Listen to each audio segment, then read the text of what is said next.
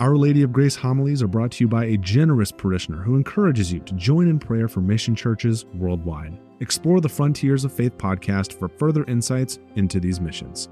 A reading from the Holy Gospel according to Mark. The Spirit drove Jesus out into the desert, and he remained in the desert for 40 days, tempted by Satan. He was among wild beasts, and the angels ministered to him. After John had been arrested, Jesus came to Galilee proclaiming the gospel of God. This is the time of fulfillment. The kingdom of God is at hand. Repent and believe in the gospel.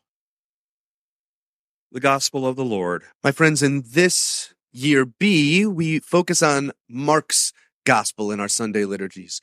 Mark, which is the shortest of the gospels, usually has the longest narratives, but in today's gospel, we get a rather shortened or brief form of the temptation in the desert. We understand and we know Matthew and Luke's version, where we're given a sort of prolonged experience of the particular things with which Satan tempts Christ. And each year, as we go through those particular things, we get an opportunity to question and investigate, what does it mean that our Lord was tempted in this way with these things? With Mark today, we get an opportunity to zoom out just a little bit. And rather than focusing on the particulars, we're invited to be able to investigate the nature of temptation itself. To be able to understand what Jesus experienced in our gospel today, in his being tempted, it's important for us to have a little background. The temptation in Mark's gospel leads us back to the very beginning, to Genesis. You remember in Genesis chapter 3 that the serpent, the evil one who was a liar from the beginning, entered into the garden. Something I make sure to tell my students is that in Genesis 3, that word to describe the serpent, the Hebrew word is nahash, which is a harsh word in and of itself, and it should tell you a little bit of the nature of the one to whom it belongs. Nahash does not mean garter snake or pet snake. It doesn't mean earthworm. It means leviathan or dragon. This intimidating monster, this creature, this thing enters into the garden, and speaking directly to Eve, he says, "Don't you want to try this thing?" Eve combats him for a moment. No. The Lord God said we could eat of any of the trees of the garden, just this one that we're not allowed to eat. If we eat of it, if we touch it, we will die. And Satan says, "Oh no, you will certainly not die if you eat of it. The Lord God knows that when you eat of it, you will be like him, knowing good and evil." This particular temptation is a little bit confusing, especially for us modern-minded people. We're left to question, does that mean that Adam and Eve didn't know what was right and what was wrong in the beginning? They didn't know good and evil? How then could God judge them for making a wrong choice? They had no intellectual capacity to be able to know what to do. If that's what we believe, then we don't give the evil one enough credit. The temptation was not simply, you will know right and wrong. They knew that already. The temptation was, you will know right and wrong as God knows right and wrong. And if you look back before Genesis 3 to all the different elements, the things that comprise our creation narrative, you remember every single time God made something, what he said? It's good. Right? He made the sky and the sea, and he separated the dry land from the waters, and he said, it's good. And he filled the land with vegetation and looked out at it and said, oh, that's good.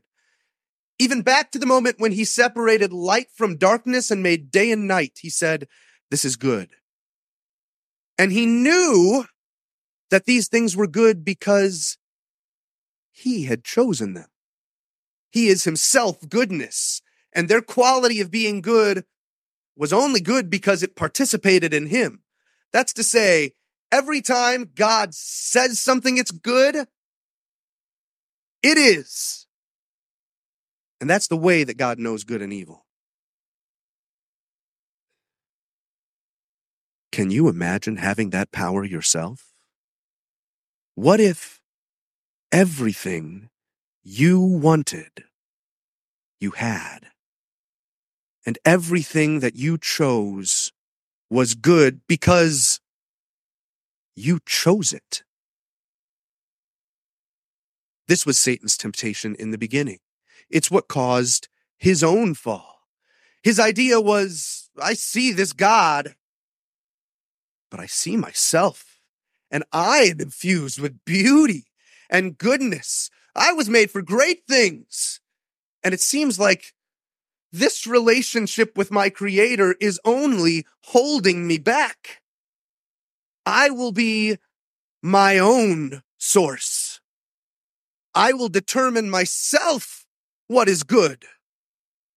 I will choose and be like God apart from God.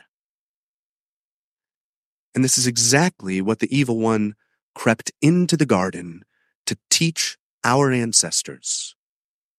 You too can be God.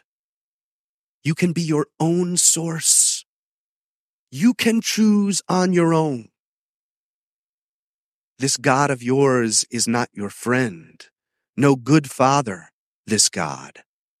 He is your rival and your obstacle. Rebel. Choose your own happiness. And you can do away with all that went before. Our first parents were unfortunately susceptible to this teaching. They reached out, grasped happiness for themselves, but when they did it, they were anything but happy. They were broken, and in breaking that relationship with God, they broke their entire lives, because since God is, in fact, goodness himself, their only hope for goodness was in clinging to the God who made them. From that moment forward, from the moment of that first sin, everything that man and woman touched became tainted and corrupted, became filled with a brokenness and a sorrow, because every single man and every single woman followed after the pattern of their first parents.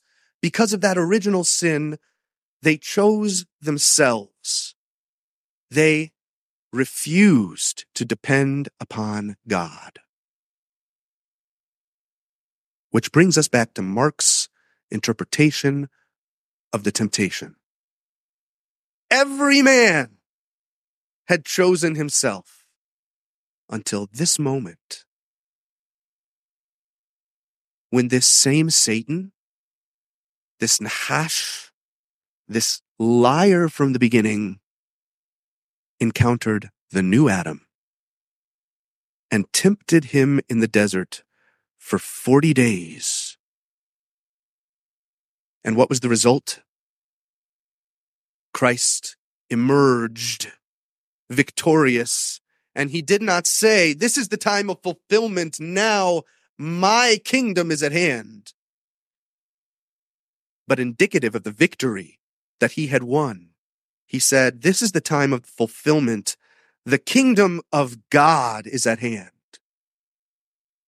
This was the first time that any man had ever been able to say definitively, "Your will and not mine.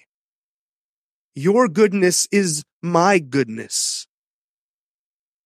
I cling to you without rebellion. I've chosen my path and I will follow it, depending upon you, my God, because you are goodness itself."